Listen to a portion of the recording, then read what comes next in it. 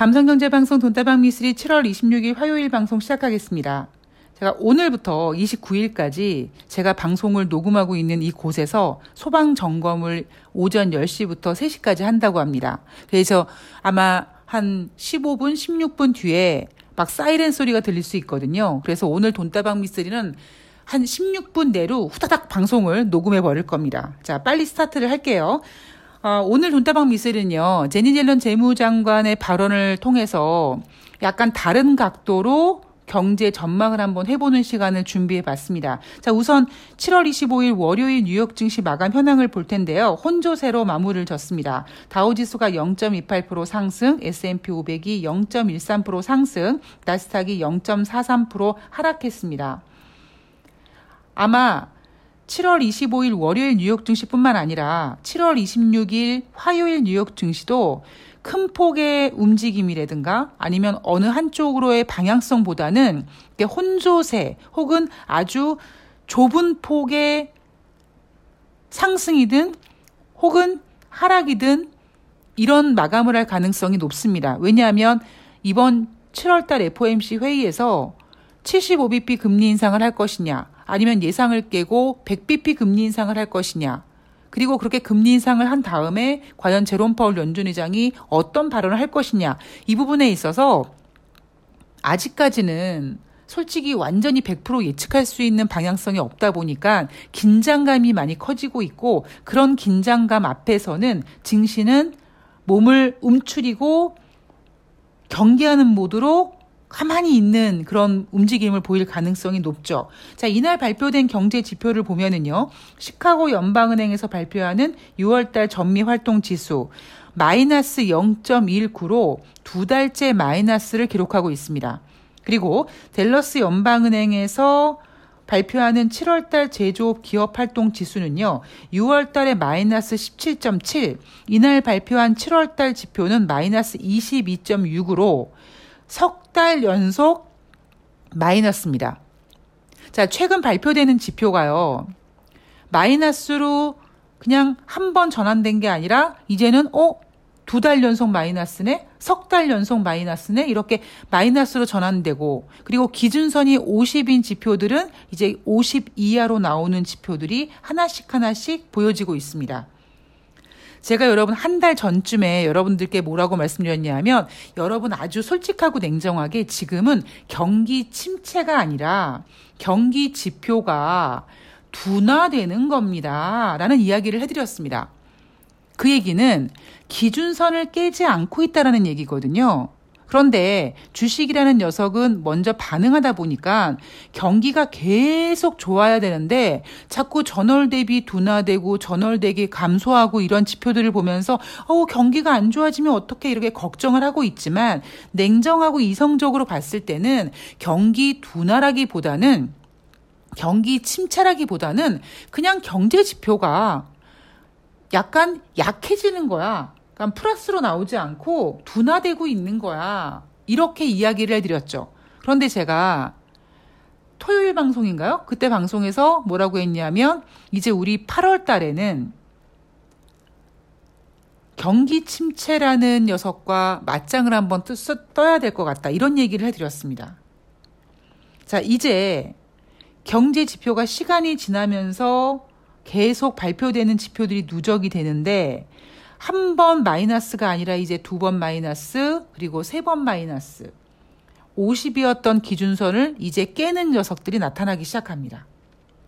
그런데 재미있는 사실은 이날 발표된 시카고 연방은행 지수, 댈러스 연방은행 제조업 지수도 두 달 연속 마이너스, 석 달 연속 마이너스, 이렇게 부진한 경제 지표를 발표했습니다만, 7월달 FOMC 회의가 시작되는 이날 75bp 금리 인상 가능성이 80에서 75.1로 하락했고요.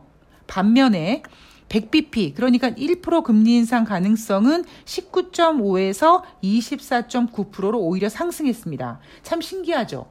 경제 지표가 둘 다 부진한, 그것도 이게 잠깐 부진한 게 아니라 두 달 연속, 석 달 연속 마이너스를 보여주고 있는 경제 지표를 봤음에도 불구하고 1% 금리 인상 가능성이 오히려 증가됐단 말이에요.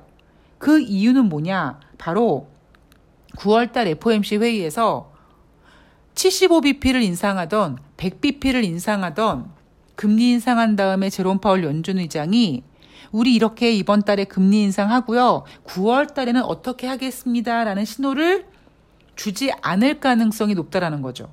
왜냐? 8월 달에 FOMC 회의가 없으니까 굳이 9월 달에 신호를 줄 필요가 없다라는 겁니다. 9월 달에 신호를 주면은 주식시장이 또 미리 걱정을 하거든요. 그래서 제롬 파월 연준 의장이 75bp를 금리 인상하든 100bp를 금리 인상하든 어쨌든 둘 다 증시에는 충격적인 금리 인상입니다. 그러니까 거기까지 딱 끊고 9월달 금리 인상에 대해서 얘기 안 해주고 시장이 안정되기를 바라는 것이다. 이러한 가능성으로 100bp 금리 인상 가능성도 다시 24.9%로 상승을 했습니다. 자, 이게 7월 25일 뉴욕 증시입니다. 제가 여러분들께 오늘 전해드릴 가장 중요한 포인트는 미국은요. 증시를 혹은 경제를 부양시킬 시나리오를 지금 작성 중입니다. 물론 그냥 시나리오는 시나리오일 뿐이에요. 다시 말씀드리지만 지금 미스리가 예상하고 있는 8월 달의 이슈는 아마 경기 침체일 가능성이 높습니다. 근데 그거는 주식시장이 나 8월 달에 경기 침체라는 소재를 갖고 놀 거야 라고 하는 거고, 미국은 미국대로 우리 미국이 어떻게 하면 경기를 부양시키지? 이 계획을 세우고 있거든요. 왜냐? 경기 침체 우려를 그들도 걱정하고 있고요. 두 번째는 이제 11월 달 조 바이든 대통령이 중간 선거를 앞두고 지금 바닥으로 추락하고 있는 지지율도 회복시켜야 되고, 여러 가지로 지금 조 바이든 대통령이 똥줄을 타고 있다 보니까 어떻게든지 미국 경제, 미국 주식보다는 경제를 좀 전망시킬 시나리오를 작성하고 있습니다. 자, 첫 번째. 왜 미국은 경기 부양 시나리오를 작성하는가? 특히 주식시장에서 보면은요, 이번 주가 뉴욕 증시에서 2분기 어닝 시즌 피크거든요. 그러면 8월 달에는 나머지 몇 개 기업을 제외하고 이제 어닝 시즌의 이벤트가 없어져 버립니다. 거기에다가 8월 달에는 FOMC 회의도 없습니다. 그러니까 뭔가 이렇게 진공 상태처럼 빈 공간이 되는 거거든요. 그럼 과연 그 빈 공간이 뭘로 채워지겠습니까? 앞서서 발표된 시카고 연방은행, 댈러스 연방은행 지수들처럼 이제 눈에 띄게 부진해지는 경제 지표들을 보면서 전문가들은 아이고 경기 침체네 라고 할 거거든요. 여기에다가 8월 달 들어가기 직전에 이제 곧 발표될 2분기 미국의 GDP 지금 마이너스 예상되지 않습니까? 그러면 GDP가 마이너스 연속 2분기 하락이다, 마이너스다 그러면은 기술적 침체인데, 미국이 2분기 마이너스 성장률을 기록하면서 1분기에 이어 2분기 연속 마이너스고 기술적인 침체에 접어들었고 나머지 경제 지표들이 부진하고 그러면 8월 달에는 경기 침체 우려가 커질 수밖에 없습니다. 그럼 어떻게든지 이거를 커버를 해야 돼요. 자, 그렇다면 어떤 방법이 있을까? 첫 번째가 뭐냐? 바로 24일 날 조 바이든의 2위라고 불리우는 제니 옐런 재무장관의 발언입니다. 자, 이 제니 옐런 재무장관이요, NBC 방송에 출연을 해서 미국에서 경기 침체 보이지 않는다라고 했습니다. 자, 여러분, 제가 한 달 전쯤에 이렇게 얘기했죠. 여러분, 아주 냉정하게 얘기해서 지금은 경기 침체가 아니라 그냥 경기 지표, 경제 지표들이 정점을 찍고 둔해지는 과정입니다 라고 했습니다. 제가 그런 이야기를 해드린 게 한 달 전입니다. 근데 제가 8월 달에는 이제 경기가 둔화되는 게 아니라 경기 침체랑 싸울 거라고 하잖아요. 그 근거가 뭐냐면 처음에는 그냥 단순히 경제 지표가 고점을 찍고 전월 대비 좀 둔화되고 그렇게 흐름이 둔화되는 모습인데, 이게 시간이 지나가면서 기준선을 깬단 말이에요. 예를 들면 댈러스 연방은행, 제조업 지표 이런 지표들은 기준이 0인데 이제 이 0 이상이면 경기 확장이고 0 이하면 경기 위축인데 지금 0 이하로 계속 하락하고 있어가지고 댈러스 연방은행 제조업 지수 같은 경우는 지금 7월 달에 마이너스 22.6이면 0보다 상당히 아래에 내려와 있습니다. 여기에다가 지난번 S&P 글로벌에서 발표한 7월 달 서비스업 PMI 지표도 47로 나왔습니다. 그건 기준선이 50이에요. 그러니까 제가 한 달 전에 여러분 냉정하게 경기 침체가 아니라 경기가 둔화되는 과정입니다. 라고 말씀을 드렸는데 제가 8월 달에는 경기 침체랑 싸울 거라고 하는 얘기는 뭐냐면 이제 경기가 그렇게 둔화되다가 어느 선, 그 기준선이 되는 경기 위축이냐 확장이냐 되는 그 기준선에서 이제 기준선을 깨는 지표들이 눈에 띄게 많아질 거라는 거죠.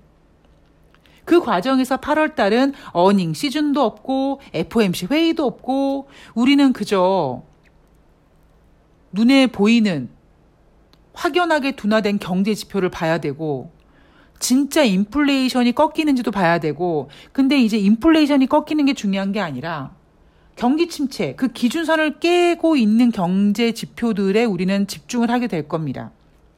그런데 그런 것들을 걱정해서 제닛 옐런 재무장관이 미국에서 경기 침체 징후 보이지 않는다라고 딱 선을 그어버렸습니다. 만약에 2분기 미국의 GDP가 마이너스가 나와서 2분기 연속 마이너스가 된다고 해도 이거는 경기 침체가 아니래요. 원래 2분기 연속 GDP 성장률이 마이너스면 기술적인 침체다라는 이야기가 있는데 아니래요. 물론 경제는 숫자고 말장난입니다. 그러나 어쨌든 많은 전문가들은 미국이 경기 침체 오는 거 아니야라고 하지만 제닛 옐런 재무장관은 그렇게 경제판에 있는 단어 2분기 연속 마이너스 성장은 기술적인 침체라는 단어조차 무시해버리고 2분기 미국의 GDP 성장률이 마이너스가 나와도 그거는 경기 침체가 아니라고 손사래를 칩니다.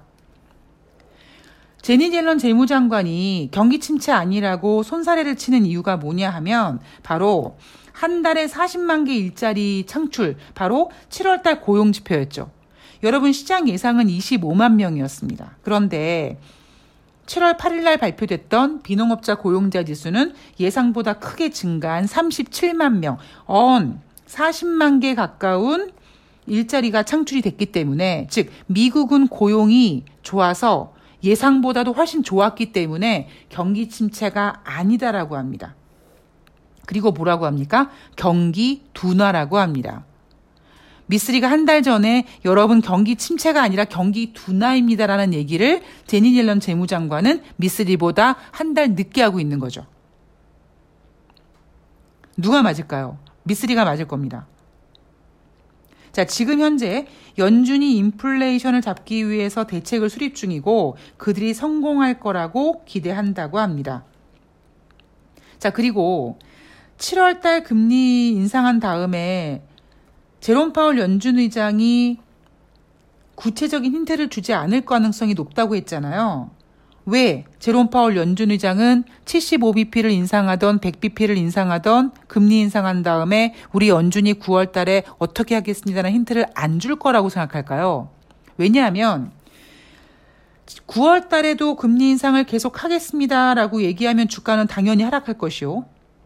그리고 아니에요. 완화할 거예요. 라고 해버리면 경제 지표가 안 좋고 경기 침체가 우려돼가지고 쟤네가 금리를 완화할 생각을 하는구나 라고 하다 보니까 어떠한 발언을 해도 증시에는 부정적이라는 거죠. 8월 달에 FOMC 회의가 없는데 굳이 제롬 파월 연준 의장이 부정적인 발언을 해서 증시를 하락시키고 경기 침체 우려를 확대시킬 이유는 없다라는 겁니다.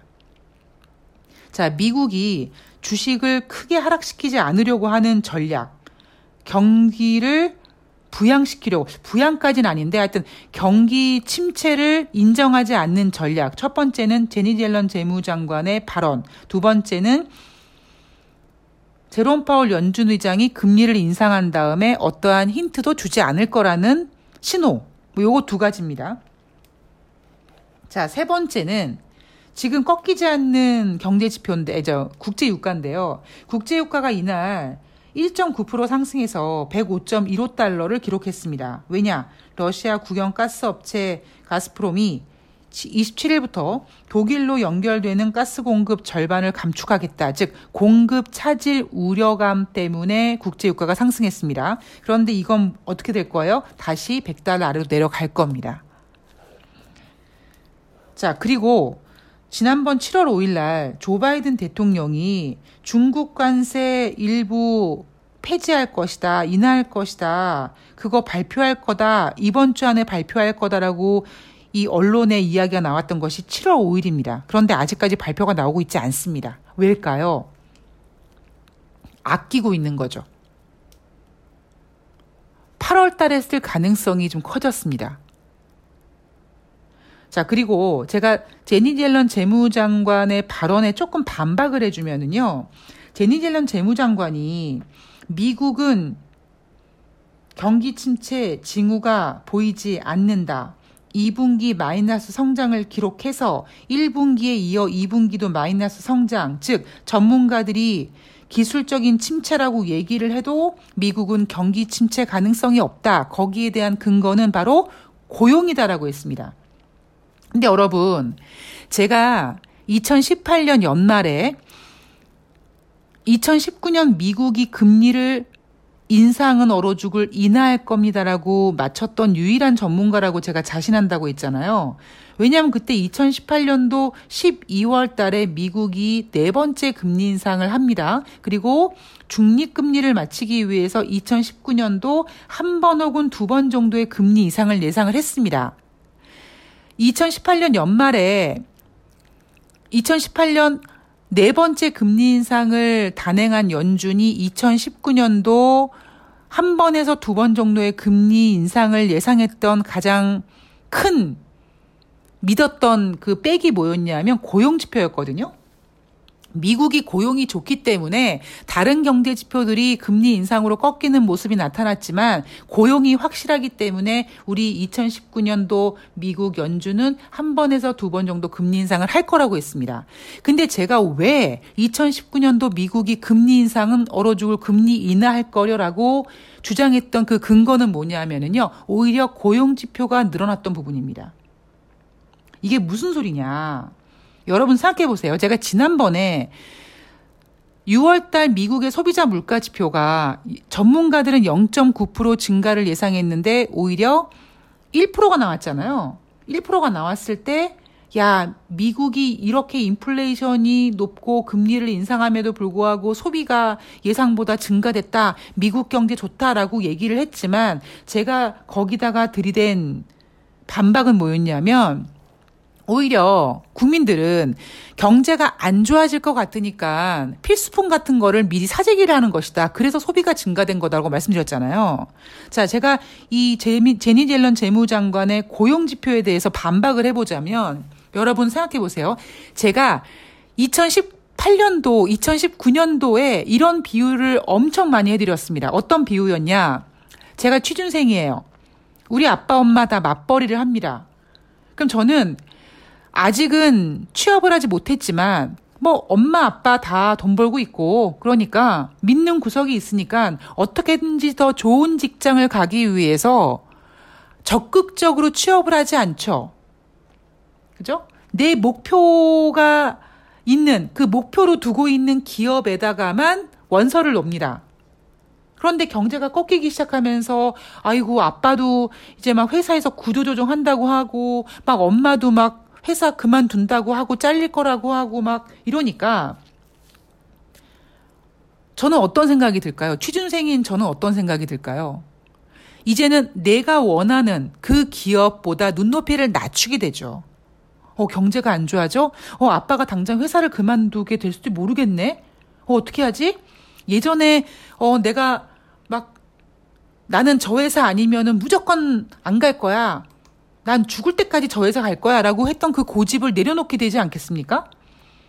그러니까 저는 오히려 경제 지표들이 이렇게 꺾이고 있는데 일자리 수가 증가된다라는 이 지표가 미국 고용이 너무 좋아서 경기 침체 우려가 없다 이렇게 해석하기보다는 오히려 앞으로 경제가 안 좋아질 것 같아서 내가 지원하려던 그 눈높이보다 낮춰서 일단 일을 구해보자.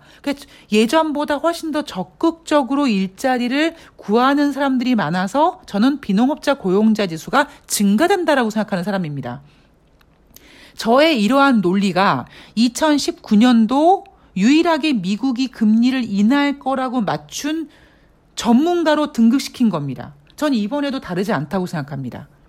제니 옐런 재무장관은 미국이 2분기 연속 마이너스 성장을 기록하고 있고 지금 경제 지표가 둔화되고 있고 그냥 둔화되는 게 아니라 이제 경기 위축이라는 그 기준선을 깨고 있는 이 마당에 증가되고 있는 고용지표, 그것도 증가되고 있다는 고용지표도 여러분 6월 달에 발표된 그러니까 7월 초에 발표된 7월 8일 날 발표된 6월 달 비농업자 고용자 지수 예상치가 25만 명이었어요. 그러니까 예상보다 너무 눈높이를 낮춰놨는데 오히려 예상을 깨고 37만 명이 증가를 했죠.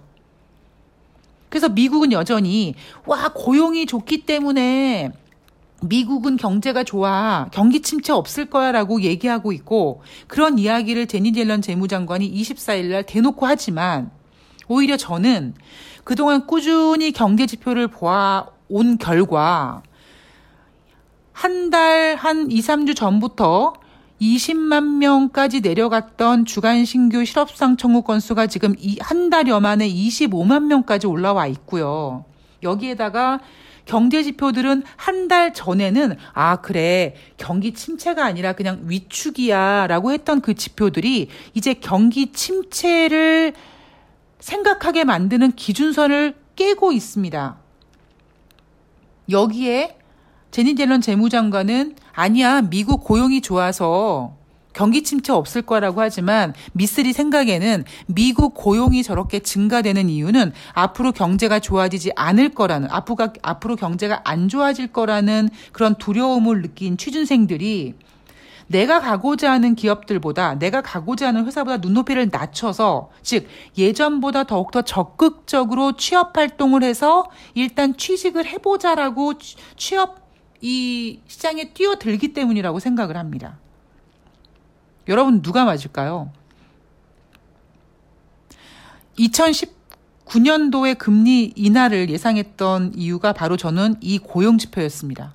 제가 그동안 농담 반 진담 반으로 미스리가 점쟁이 빤스를 훔쳐입고 2019년도에 금리 인하했다고 유일하게 맞췄어요라고 했지만 점쟁이 빤스를 훔쳐입은 게 아니라 저는 이렇게 경제 지표를 그냥 좋게 나온 거를 좋게 보는 게 아니라 이 좋게 나온 게 왜 이렇게 좋게 나왔는지를 미친 사람처럼 캐보다 보니까 이게 경제가 안 좋으니까 취직을 적극적으로 하는구나. 그래서 제가 그때 2018년도, 2019년도에 한참 비유했던 내용이 이거였어요. 엄마 아빠가 용돈 주고 나는 내가 원하는 기업에 취업할 때까지 절대 원서를 넣지 않고 버티고 있는데 아빠가 회사가 안 좋아져서 부도 날지도 모르고 정년퇴직 앞당긴다고 하고 구조조정한다고 하고 이러니까 이러다가 내가 손녀가장 될지 모르겠다. 내가 취직해야지. 이런 마음에 들어서 적극적으로 취업을 했기 때문에 고용지표가 나쁘지 않게 나오는 거다라고 판단했기 때문에 2019년도 금리 인하를 생각한 겁니다. 그래서 저는 제니 옐런 재무장관이 24일 날 나와서 고용지표가 좋기 때문에 2분기 연속 마이너스 성장을 해도 경기 침체가 아니라고 했던 부분에 대해서는 제가 굉장히 강하게 반박하고 싶고요. 그리고 이미 미스리는 24일 날 제니 옐런 재무장관이 경기 침체가 아니라 여러분 경기 둔화라고 했잖아요. 저는 이 얘기를 한 달 전에 돈다방 미스리에서 해드렸습니다. 여러분 솔직히 우리 냉정하게 얘기해서 지금 경기 침체가 아니라요. 그냥 경기가 둔화되고 있는 거예요. 당연히 둔화돼야죠. 금리 인상을 그렇게 해댔는데 그런데 이제 그렇게 둔화되는 경기 지표가 어느 정도 둔화돼서 그냥 기준선 정도에서 이렇게 완만하게 옆으로 횡보해서 이렇게 유지되는 게 아니라 경기 침체를 생각하게끔 만드는 그 기준선을 깨고 있단 말이에요. S&P 글로벌에서 발표하는 7월 달 서비스업 PMI 지표 47 나왔습니다. 그리고 지금 이 시카고 연방은행에서 발표하는 댈러스 연방은행에서 발표하는 이 지표들 모두 기준선 0을 깨고 지금 마이너스 22까지 막 추락하는 지표들이 나오고 있습니다. 목요일마다 발표되는 주간 신규 실업수당 청구 건수 지금 25만 1000명까지 나오고 있고요. 이제 25만 1000명에서 만약에 26만 명, 27만 명까지 가게 되면 굉장히 골치 아파집니다. 그러니까 단순히 매월 발표하는 고용지표, 비농업자 고용자 지수가 좋아, 여기에 흥분할 게 아니라 그 지수가 왜 좋아지는지를 생각해 봐야 된다는 거죠. 그게 지금 월가에서는요, 올해까지 연준이 금리를 계속 인상하고, 물론 9월 달에는 우리 연준이 금리 인상을 어떻게 할 겁니다라는 신호를 주지는 않을지언정 미국이 원하는 중립금리 그리고 인플레이션을 잡기 위해서 연준은 계속 금리를 인상할 거고, 대신 내년도에는 경기 침체를 우려해서 금리를 인하할 거라고 합니다. 근데 저는 오히려 만약에 저는 지금도 솔직한 말씀으로 7월 달에 75bp를 할지 100bp를 할지 모르겠어요. 근데 한 가지 100bp를 할 수 있다라는 생각은 갖고 있습니다. 근데 어쨌든 그렇게 7월 달 FOMC 회의가 끝난 다음에요.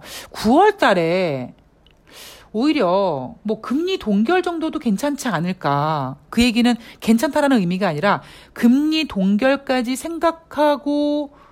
생각하게끔 만드는 어떤 경제 지표들이 나오지 않을까. 그러니까 전문가들은 올해까지는 연준이 금리를 계속 인상하고 내년에 인하할 거라고 하지만 오히려 저는 7월 달까지 공격적인 금리 인상 딱 해버리고 오히려 하반기에 경기 침체 우려를 걱정해서 금리를 동결하는 쪽으로 방향을 틀지 않을까라는 생각을 조심스럽게 해봅니다. 자, 저는요, 경제라는 거는요, 말장난이고 숫자는 신뢰를 주기 위해서 보여주는 거고 코에 걸면 코골이고 귀에 걸면 귀걸이지만 더 중요한 거는요. 같은 경제 지표, 같은 이슈를 두고 한 걸음 옆으로